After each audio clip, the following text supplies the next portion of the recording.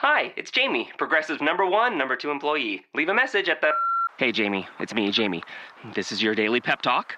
I know it's been rough going ever since people found out about your a cappella group, Mad Harmony, but you will bounce back.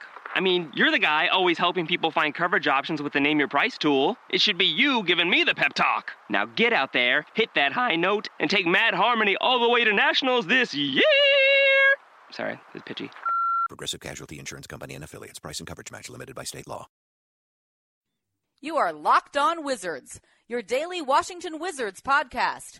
Part of the Locked On Podcast Network. Your team every day. Did you call bank? I call game. Gilbert, fade away.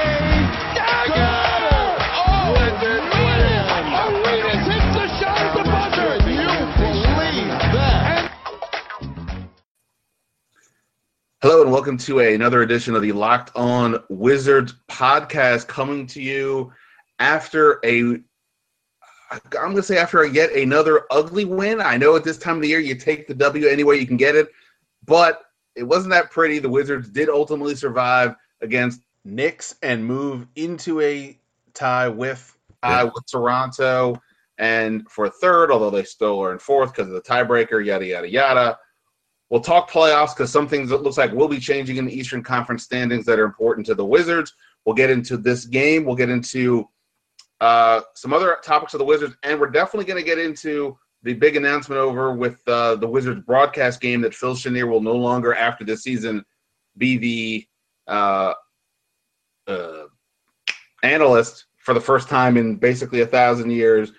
And we have the perfect guest for all of this, because we are speaking with Mr. Armon Lee, who I have had many heated Wizards debates with over the years, although none in recent times because we haven't been in the same universe as much lately.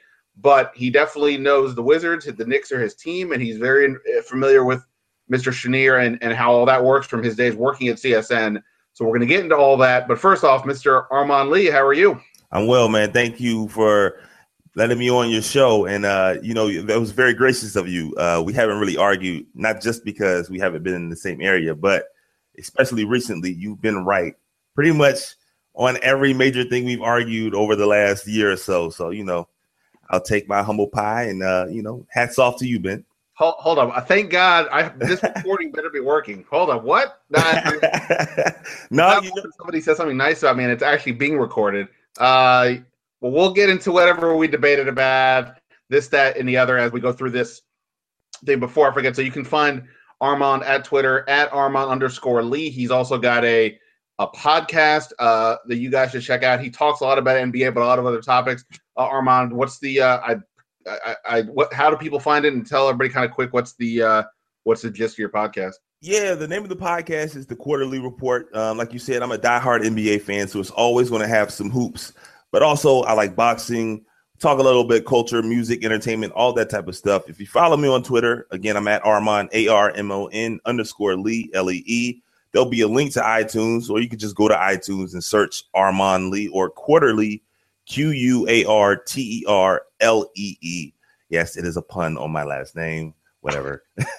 But yeah, listen to my show, man. It's different. If you like the standard podcast, I guarantee you will not like my show. But if you like fun stuff, we try things differently on the show. So, yeah, check it out. Yeah, I listened to the first one. I definitely say recommend. If you want to come at Armon on Twitter, do it like John Wall did against the Knicks tonight. Come forward at the lane. But unlike the Knicks, Armon will defend you at the rim. I was going to tell you that. Hey. The Knicks didn't seem to care too much about that, and yet the Wizards were still screwing around a little too much. But anyway, before I forget, of course, you can find the Locked On Wizards podcast on iTunes as well, or Audio Boom, wherever you do your podcasting, and hit us up on Twitter at Locked On Wizards or at Ben Standig. All right, so Wizards win. They get it done. I don't know. 106-103. It was tied 101. 101 all late. Bradley Beal hits a big three with 49.9 seconds left to put him up for good. Melo hit a couple threes with 32 seconds and change. The Wizards looked like they were almost going to have a 24-second violation with a terrible offensive set, but they get the ball out of bounds. They call timeout. Scott Brooks does what he does. Another brilliant after timeout call that gets Beal 2 free throws, and Carmelo misses a 3 at the buzzer. Wizards win. I don't even know what to say too much about this game, Armand, except for the fact that the Wizards have been, they have a winning record. They're tied for third best record in the East. Right. If you just look at the record, you can't really complain too much. But when you watch them every game, it is so frustrating. Other than that win at Cleveland, it's just really hard to look at too many games where from start to finish, they've gotten the job done. Now I keep sort of looking at it like, okay, when the playoffs kick in, things will get going. They didn't have Markieff Morris tonight, so maybe a little bit comes in from there, not having your full team. But it has sort of just been frustrating. But you watch the broad NBA. Is it overstating it to say that the Wizards are just sort of out of a sync, or is they just doing, or are they in a position like a lot of teams who kind of know they're going to the playoffs? They're sort of waiting to get there. The Celtics are kind of like this too. They're just kind of going through the motions to some degree, especially against teams like the Knicks, who frankly suck. Right. Well, it's kind of interesting because it's I don't want to say it's a tale of two different things, but I think when you watch tonight's game, it was clear the Wizards were the best team, and they knew they were the better team. And up until the fourth quarter, even when New York would hover around 5 or 6 points, at least from my perspective, I never really got the feeling that the Knicks were actually going to win. Then down the stretch, it was like, oh, man, Washington's really going to blow this game. You could tell that they were just disinterested. And when you're playing a team that you know you're far superior than, and they're without either one or their second best player, being Kristaps, the unicorn, you're not going to get that full intensity. But the problem is the first half of the season, the issue with the Wizards was that, they just didn't have depth. Now they have all the depth in the world, but the defense is just alarming. And some of this stuff you can excuse to just being, they're disinterested. You saw it with Cleveland versus Boston earlier this week. Everyone was making a big fuss about Cleveland, and then when they wanted to, they just showed their dominance. And I think a lot of that is what's going on with Washington recently. But their defense, even when you get engaged in the playoff setting, that may help offense. That may help, moving the ball and digging in. But defensively, there's just so much going on where a Knicks team that, again, is without Kristaps, Sasha Vujacic shouldn't be getting hot like this down the stretch. You know what I mean? Like, you can excuse Melo doing what Melo does, but, the Knicks missed at least 7 layups or dunks tonight, too. If you play Milwaukee, that's not going to happen. A few days ago, you spoke about, the concerns of playing a Miami team if Miami even is making the playoffs. Like, the teams that Washington will play, barring Atlanta because they're falling apart, they're not going to be as bad as this Knicks team and other teams that Washington has recently struggled with. All right, so let's just go through a couple quick stats here. Bradley Beal finishes with 25 points, 4 threes. John Wall had 24 and 8. He also had 4 threes. By the way, John Wall, he still not a tremendous three-point shooter. 4 for 5 tonight. I believe that's now, hold on, I wrote this down. He is now 7 for 9 for the last 2 games. That is what you call a small sample size. But for John Wall, we're going to have to note that because that's a legitimate change there. Marcin Gortat, a nice game, 16 points, goes 7 for 7 from the field. Kelly Oubre, definitely want to ask you about him. He continues to give them energy and production, 13 points. He was in the game late. Otto Porter was not. We're going to talk about that. Carmelo went for 23 for the Knicks on 7 of 19 shooting. Justin Holiday, 16. Knicks had 6 guys in double figures. But you mentioned no Porzingis. Other than Carmelo, they're really, I know as a Knicks fan, at some level, you're probably actually happy that Derrick Rose is out and Joakim Noah is suspended. You can kind of get back to, okay, let's focus on the young guys and see what we have. But in terms of from the Wizards' perspective, man, that is a terrible team the Knicks are putting out there right now. Courtney Lee's good. I'll give him that. But for the most part, there's a lot of guys we don't know about, and yet they could not put this thing away. Let me ask you this question. Why was Bradley Beal not in the game he was out of the lineup. The Wizards go up 9, 97-88, 5:15 to go. Beal's out. The Knicks score the next 7. Brooks then puts him back in with just over 3 to go. Why did Brooks take him out? Did he think the game was over? Yeah. Up 9? Yeah, I mean, you don't want to count, you don't want to think you got the W before you actually do. But I think, especially when you look at the first half, John had a prolonged, resting period on the bench. And I think it was smart. Like, these guys played so many minutes, especially the first half, 3/4 of the season, that you try to cheat, especially with the playoffs right around the corner. So you're up 9. Obviously, the Knicks, like you said, they're just not a good team. They don't have a lot of talent. You figure that your team will be able to extend that lead, and then you hope that you can get your guys a break. Unfortunately for the Wizards, it didn't happen. You had to put Brad back in the game, and he came through in a big way, not only with that 3 you mentioned, but those 2 huge free throws, something that you and I had talked in the past. He's really done a really good job of improving those free throws, his free throw percentage this season. So, yeah, I think Brooks was just trying to be smart, try to, take the long view, sneak as many minutes as he can for his 2 best players. It just didn't work out tonight, but, you can't knock him for at least trying to give Beal some rest. Well, I mean, and Beal played 36 minutes, so it's not like, he wasn't out there a ton. It was just sort of an odd timing of the game. I guess it's such a weird dynamic. And I want to ask you about Brandon Jennings because you had to endure watching him. I mean, it's nice, but as a Knicks fan, I'm sure you had to endure. For the Wizards, it's an upgrade at point guard, right, from what they had. But it's a weird dynamic. Brandon Jennings is essentially the 3rd guard, but he and John Wall are hardly an ideal combination. So it becomes even more jarring. It'd be one thing if instead of Bradley Beal, it was somebody who's like a 6'4" shooter. Yeah. Instead, you have these 2 point guards that can't make typically, to the last couple games aside, are not great outside shooters who are ball dominant.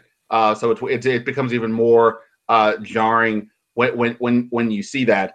Ultimately this is game 79 of the year for the Wizards. So, it is what it is. But since I haven't had your perspective on this team this year, it's kind of late to get it. But I mean, I don't know how you sum up a whole season in a couple seconds. But what's your just sense as watching this team this year? What's been kind of standing out to you about why the Wizards have been winning? They're up to 48 wins at this point. Yeah, man. Honestly, I mean, the obvious answer, John playing if he doesn't make an all-NBA team this season, just shut the whole thing down. It doesn't make sense. And then Brad, you're starting to see a lot of momentum for him winning most improved player. I don't think he will, but he's as deserving as almost anyone else. Those 2 guys on the floor have been so good. Like, you really can't understate that. But personally, and maybe it's just because I didn't think he was going to have this much of an impact. And you and I, again, we talked about this last year. Scott Brooks, like, when you think about how poorly this team started, and, reasonable people can disagree with how important coaching is. It happens a lot. Like, I'm a huge analytical guy, so I really don't try to focus on things that can't be quantified, even though in the real world, we understand that chemistry is real. But so many times coaches, they shoot themselves in the foot because they play guys on their roster just because they feel they have to. And maybe it's because of the pedigree from Oklahoma City. Maybe it's because the contract and his security. But at the beginning of the season, he wasn't going to play guys on the team, even though they had new contracts, Andrew Nicholson in particular. He saw that they just weren't good. He wasn't going to play them. And even though he had to give his starters, he had to ride his starters so hard, he realized that literally was the only way this team could compete. And he did so. And that stretch from December to early February was so critical. And it was literally just 7-8 guys playing the entire game. And Ernie came through at the deadline to address the depth. Mahinmi being healthy helps that as well. But I got to give Scott Brooks so much credit because he didn't play guys just because they were on the roster, just because they had multi-year contracts. He knew that he literally had 6 or 7 guys who could compete on an NBA level, and he played them, and that's why they're at 48 wins right now. Yeah, the Andrew Nicholson one was jarring. I mean, it was like the second or third game of the year. He got a DNP CD, and I was like, right. What's going on? He's already not playing. And the crazy thing with Nicholson was in the preseason, we were calling him the man of 1,000 moves, and I think that's what Brooks actually called him. He was making shots, but it went quick, and you're right. Brooks saw that and stuck with it. To that point, the one thing that jumped out to me, and I said this somewhere, I don't know, podcast or somewhere else I was talking, maybe in my in my room alone when nobody's listening to talk to myself. This late surge by Kelly Oubre, who was serving as their sixth man for most of the year, wildly inconsistent, but look, he was thrown into a situation, and I think he, for the most part, probably did about as much as you could expect. Then they get Bogdanovich, and he starts to decline. Brooks clearly goes to the veteran. He's going to trust more. We kind of get that. And there were points, Brooks, who almost never really throws anybody under the bus, when we would ask about Oubre, he would basically say, hey, he needs to do more. We're not getting enough. I don't care about his offense. He needs to focus on defense and the hustle stuff. And then the last, whatever it is now, 10 games or so, we've been getting that from Oubre. But the thing that jumps out at me, to your point about the minutes, based on how inconsistent Oubre is now, and especially was then earlier in the year, Randy Whitman would never have kept Oubre's minutes consistently in there. Oubre was getting 20 to 25 minutes a game, in part because they didn't have too many other options, but they could have done something else. And mind you, to this point also, the Wizards have had essentially 3 undrafted rookies on the team more or less all year. I mean, now it's Chris McCullough instead of Daniel House. If this was Whitman, my assumption is instead of Sheldon McClellan, Daniel Oshefu, and House or McCullough, you probably have some sort of an Allen Anderson, J.J. Hickson, somebody like that. And that guy is getting in for Oubre when Whitman couldn't take Oubre's Oubre-ness, right? Yeah. But because Brooks stuck with it, I think on some level the dividends are paying off now. Oubre's gotten over some miscues, mistakes. He's got just get basic experience. He doesn't feel he's going to get shafted with minutes too much. And then here we are. It's starting to pay off. So I think that to your point about Brooks, playing not only guys who are playing well, but also understanding for especially young guys, hey, you have to play them. You can't just things take time. I mean, like you said, Oubre is so young. It's his second season. Last year was, again, we all know about Randy Whitman's long established resume of dealing with young players. It was a lot from last season. This season, there's so many shakeups with, like you said, the transactions, the new players leaving, and then another set of players coming in.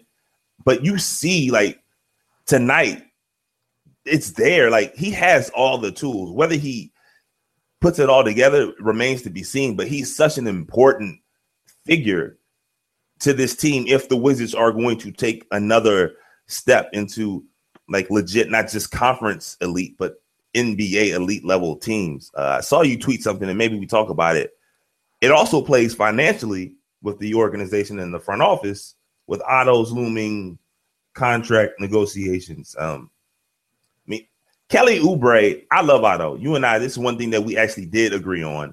I've always felt like Otto was underappreciated before this season, at least here, primarily because where he was taken and the certain circumstances surrounding that draft. But if we're just like looking at physical tools, Kelly Oubre, again, he may not get there, but when he is playing right, it's special. Like that block at the rim. I mean, he had several blocks tonight, and then he seems so confident when he's making that open three. It's hard to beat the Wizards. It's just going to be hard to beat them, especially because he's one of really 3 or 4 legit rotational players who's actually a strong, not just solid, but a strong above average defender. He's an exciting prospect. And again, he's only in his second season and he's getting better. So that's a scary situation if you are facing the Wizards. We can get into that now. I mean, what I tweeted during the game was We don't hear too many people talking about Otto Porter getting that max deal, which, by the way, we don't even know really if that was going to happen. This entire conversation stemmed from one Zach Lowe tweet, I think, where he said earlier in the year he had talked to some executive who said Otto would get the max. And look, over the course of the year, Otto's stats are still very good. He's still third in the NBA in three-point shooting. I was looking up for a different discussion I was doing with something about. I was looking up something for John Wall. I think it was real plus minus on ESPN. Like John is like crap. I don't know if that was the right stat, but John was like 30th, and Otto was like one spot ahead of him. So over the course of the year, Otto was still rating pretty high. But since the All-Star break, the front court in general, but Otto specifically, has just not had that same spark. Now I suspect that teams are obviously paying a lot more attention to him out on the perimeter because he was killing them earlier in the year. And the one thing, I've said is he needs to add that dribble drive element. He doesn't have that to open up his game. And look, Bradley Beal didn't have that until this year. He's now really blown up with that part of his game. So Otto needs to do that. But like to your point, Otto is not near the athlete that Oubre is. Otto's instincts are masterclass. Oubre's at times are rudimentary. And that's where they get separated. But the athleticism, and that's what we're seeing with Oubre. He's really getting his arms out in the passing lanes. It's becoming a thing. But what stood out to me today, and I think this was even after my tweet, was wait, did I even say? Yeah, I don't even know what I said. I think my tweet was basically we don't hear too much about the Otto Max anymore, and that's in part because of his play, and also because of where Oubre is coming from. Right. But that Oubre and Bogdanović were in the game late, so Brooks had two wings in there with Wall and Beal or Jennings. Otto wasn't in there. I'm not saying this means Otto has been benched and he won't play in the fourth quarter ever again, but it's pretty interesting that in a game in which it was tight, the coach went with two other people and not the guy who's been their go-to three-man all year. And not only was the game tight, I mean, playoff implications are still hanging in the balance. Like, even if you're not even a diehard basketball fan, but if you're listening to our podcast on the NBA, I'm sure you are, reasonable people can understand that you'd much rather play Atlanta right now than Milwaukee. So getting away from that 4-5 matchup is important. And like you said, it was a tight matchup. So I don't know, maybe Otto's banged up. Again, maybe Scott wanted to rest it, but the fact that he didn't bring him in even down the stretch speaks more to he's a little bit more comfortable with Oubre, at least right now.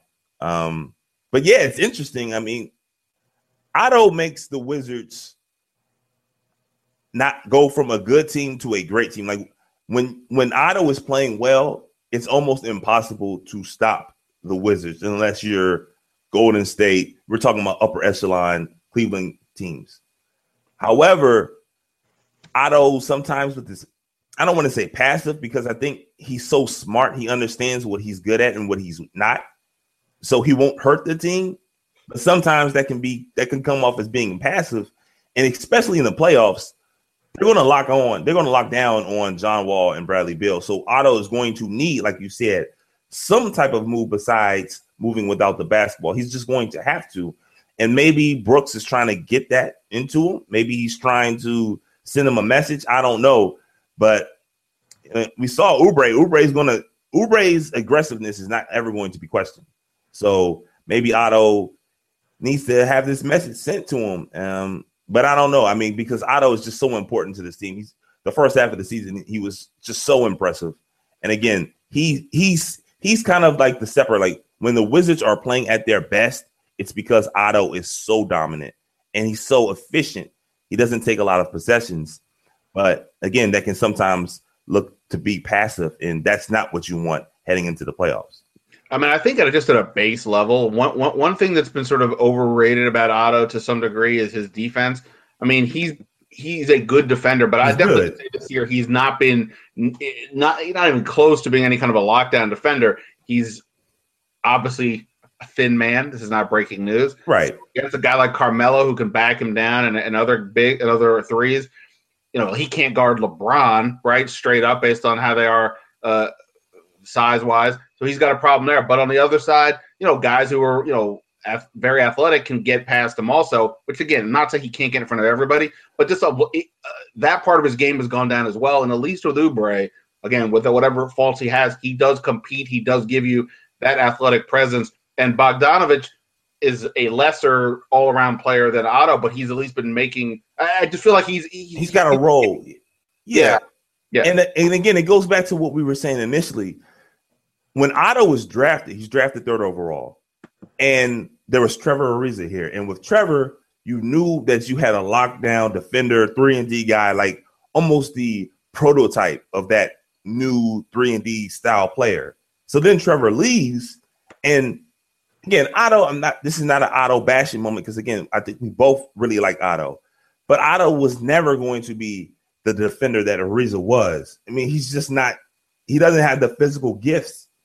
And I think a lot of that was when people would see Otto and they would expect a younger, more dynamic Trevor Ariza player, and he's just not that. Whereas Oubre has the physical tools, and you see, one of the reasons I'm assuming Brooks wanted to go with Oubre is because those battles with Melo, even though Melo got some shots off down the stretch, Oubre was competing. It was difficult, and there are not a lot of guys. I'm not the biggest Carmelo Anthony fan, but there are not a lot of guys who can bang consistently with Melo, and to do that in your second year, and Melo has to weigh at least like 15, 20 pounds more than Oubre. I mean, that speaks volumes. And in the East, it's going to be LeBron. It's going to be Giannis. It's going to be, somebody, Paul George. Like, these guys are coming. Well, then the Celtics don't have like a stud, but they've got guys who will beat you up. I mean, right. Crowder, obviously. And, the last time they played the Wizards, Boston just went to attack the Wizards physically. And, again, like you said, everybody who listens to this podcast knows I'm on the Otto train and have been leading it. But I'm just saying, you got to look at the fact. He didn't play in the last few minutes here. The minutes I said this on Twitter. I'll leave the person anonymous. But I made a wager last year with somebody who was one of your former colleagues. Last year, he bet $20 that Otto and Oubre would be splitting minutes. I have a feeling I know who you're talking about. I'll take your money. Fine. Of course, they paid it off. Well, you know what? A year and change later, that is happening right now. Again, we'll see about the playoffs. You never know if Oubre does have some of his erratic moments. You can't afford to sort of let that play out in the postseason. So maybe Brooks has a shorter leash, and whatever. And Otto is a safer, more conventional play. He's still got Bogdanovich. You've got basically 10 guys right now in the rotation. Typically, you only play 8 or 9 in the playoffs, so somebody will have to sit. So we'll see. It would be hard to imagine Otto is not playing real minutes when we get to the postseason. But, again, the last 5 minutes are always super intriguing with that. And by the way, I mean, the thing about the Otto max contract situation, the Wizards are somewhat in a box. Again, if they let him go, you can't just take this hypothetical $100 million and give it to somebody else with the bird rights and where they are with the cap. Yeah, it has to, like, the money that you have for Otto to pay Otto is for Otto. Like, if you don't pay Otto, maybe you'll have an extent. I don't know exactly where they are relative to the cap. Woj. They're going to be pretty high up with the luxury tax. I mean, if they were somehow let Otto go, you could then keep Bogdanovich. But the money isn't just a pot of money that they have readily available for anyone to spend this offseason. The money that they'd be able to pay Otto is that much is only devoted for Otto because they have his bird rights. So yeah, it's not like they have a kind of a blank check this offseason. Right. And by the way, one thing on Otto, and again, just to sort of know where he's gone, Otto is currently, at least going into today, 3rd in the NBA in 3-point shooting percentage. He'd been leading most of the year, but okay, whatever. He's 3rd. Right. That's pretty good. You take that. On the Wizards since the All-Star break, he's only 4th on the team. Jason Smith, 51%, at least going into today. Bradley Beal, 41%. Bogdanovich, 40%. Otto down at 35%. He's 35. Yeah, that's a pretty big drop. I mean, and last year, one reason I was optimistic about Otto coming into this year was over the second half of last year, he was a top 10 3-point shooter. One thing I will say, just to sort of give him the benefit of the doubt a little bit, is when we talk about all the Wizards have played a ton of minutes, as you mentioned earlier, the Wizards may be, I think, the only team in the league with 3 of the top 20 or 30 guys in the league. Have to have 3 in the top 20 or 30 minutes played in there. It maybe Otto is one that we're seeing some of that wear and tear. Again, he has looked off since the All-Star break, but who knows? Maybe the hiring of Patrick Ewing will at Georgetown, his alma mater, will spark something from him. Now, you mentioned the standings earlier. We do have some changes in the East. The Wizards, with the win, they're tied with Toronto, but they're still losing out on the tiebreaker. The fact that Toronto has the last game of the year against a Cleveland team that may have nothing to play for has me thinking that Toronto is probably still going to get there. But whatever. The Wizards have right now, the Wizards have 3 games against teams that are not currently in the playoffs, 2 with Miami, 1 against Detroit. But if they do get in the 4th spot, what's interesting now is they're not actually going to play Milwaukee. They would be playing the Atlanta Hawks, who beat the Celtics tonight, 123-116, and Milwaukee got run out of the gym by Indiana. So the Hawks are now in 5th. Hold on, why is my screen not up to here? Yeah, the Hawks are in 5th, a half game ahead of Milwaukee. So there's still time. Right. The Hawks have 4 games to go. The Bucks have 3. The East is crazy, though. Right behind those two, the Bulls are only a game behind, or a game and a half behind Atlanta. Same with Indiana. The Heat are 2 back. So the Wizards could play a lot of different teams right at this point. I totally agree with you about wanting Atlanta versus anybody else. But I don't know. What's your sense of just of that bottom of the East? Is there anybody else that you is it just Milwaukee, the only team you don't want to face at this point? Well, I mean, the whole Atlanta Hawks thing, and again, this is at some point, and I'm not a Dwight Howard fan, but I've thought that he's been unfairly treated, I guess, because personally he's so unlikable that I think sometimes that clouds people's judgment of his talent. But at some point, like, the odor keeps following him around. Like, this team is falling apart. And yes, Paul Millsap is not playing, and that is a huge reason why, obviously. But there's something wrong with Atlanta. Like, they're too talented to be playing this poorly. They were playing very well before the All-Star break, and then right after that, it just fell apart. And you have to start questioning the chemistry issues with that team. However, because they're so talented, yes, you want to play Atlanta because they don't seem to have anything going right for them as we speak. But especially when you consider how problematic Washington's defense has played recently, I wouldn't want to play a team with talented players, because if my defense isn't correct, if I'm not fighting, if everybody who plays me is shooting super high percentages, I don't want to play the team with all the talented players. You know what I mean? Like, Atlanta, even though they're struggling, we can agree of the bottom from 5 through 8, player for player, talent for talent, they're by far the most talented team. Milwaukee, on the other hand, they're playing so well, or they were playing so well, they scare you, and obviously they have the best player of any of the lower seeded teams, that you kind of just want to stay away from them, because not only do they have the star, they've got length, and defensively they're going to be a problem regardless.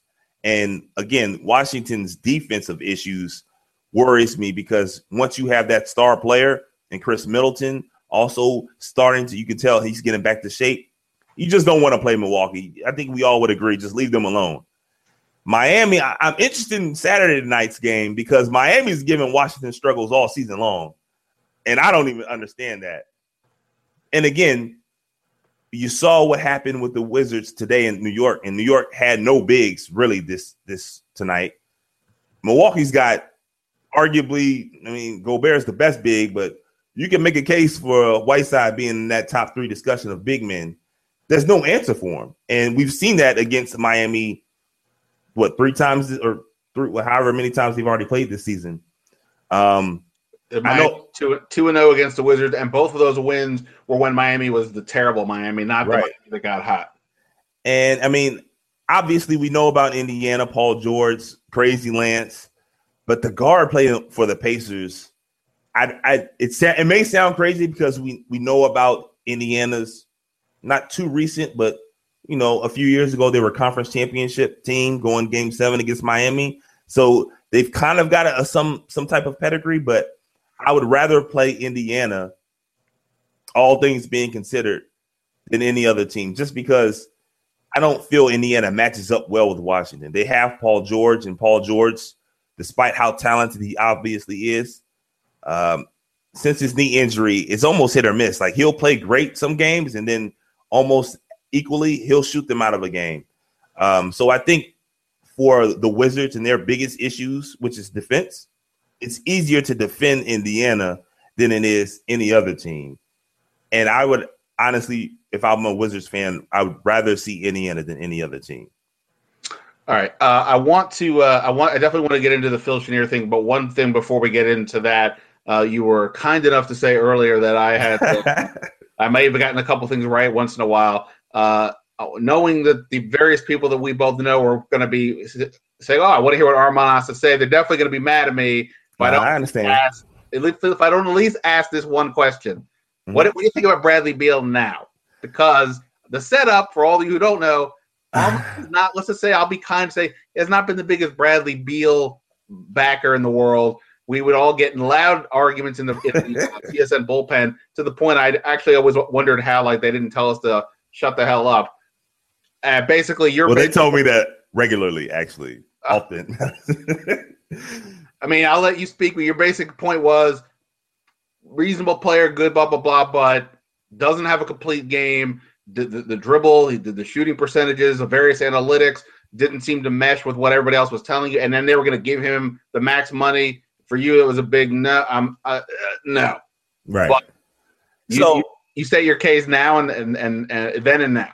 So I'm man enough to admit I was wrong about Bradley Beal. And, so when it comes to sports takes, there's really no room for nuance. And I understand it. Before I state my case, I just want to make it perfectly clear. I was wrong about Bradley Beal for this season and what seems like moving forward. But I don't think I was wrong about Bradley Beal for his first 4 seasons. And that is what kind of clouded, or not, I don't even say clouded. That's what I was using. Again, I'm a super stat-driven guy. I'm an NBA nerd, whatever. I still got these hands, so you wouldn't call me a nerd if you saw me. But whatever. I'm a big NBA analytical guy. So think of it like this. We all like to gamble. If you play blackjack and the dealer is showing a 5, you got a decent hand. Even if you don't, you stay, right? That's more times than not. That's the rule. You stay, you let the dealer hit, right? The odds are in your favor. You do that even if the dealer somehow has 15 and he hits and he gets a 6. You then don't change your strategy on the next hand. And I say that to say Bradley Beal for 4 straight seasons, his numbers, if you look at them, they were consistent. They were in a box, and let's be frank, they weren't good. He's a talented player. And this is what I always told people. He's talented, but so many times that's mistaken for being productive. And he wasn't a very productive player. He was hovering around 42% shooting, 42, 43, but he was also hovering around 40% from 3-point range. So initially that tells you his shot selection is just all the way off whack. He's also a great shooter, but before this season, he was a 78% free throw shooter. So when you look at all that, coupled with his turnovers, he was averaging around 3 turnovers a game to about 3.5 assists. It's just not, that wasn't a productive NBA player. And I think we all can agree, we all would say that Brad took an enormous leap this season. That being said, we wouldn't say that Bradley Beal is like a top 15, top 20 player. He's great. Don't get me wrong. He's very good. But the fact that he took such an enormous leap this season and still isn't an all NBA caliber player says that these 4 years, he wasn't that good. I think we all can say that. But this season, whatever happened, and I think Scott Brooks deserves credit, but ultimately Brad is the guy on the floor. Brad got paid and then still got better. That rarely happens. Once you incentivize the play, Brad got the money, but he still changed his game. And that's a testament to him. He cleaned up, like he just took away essentially all his mid-range shots.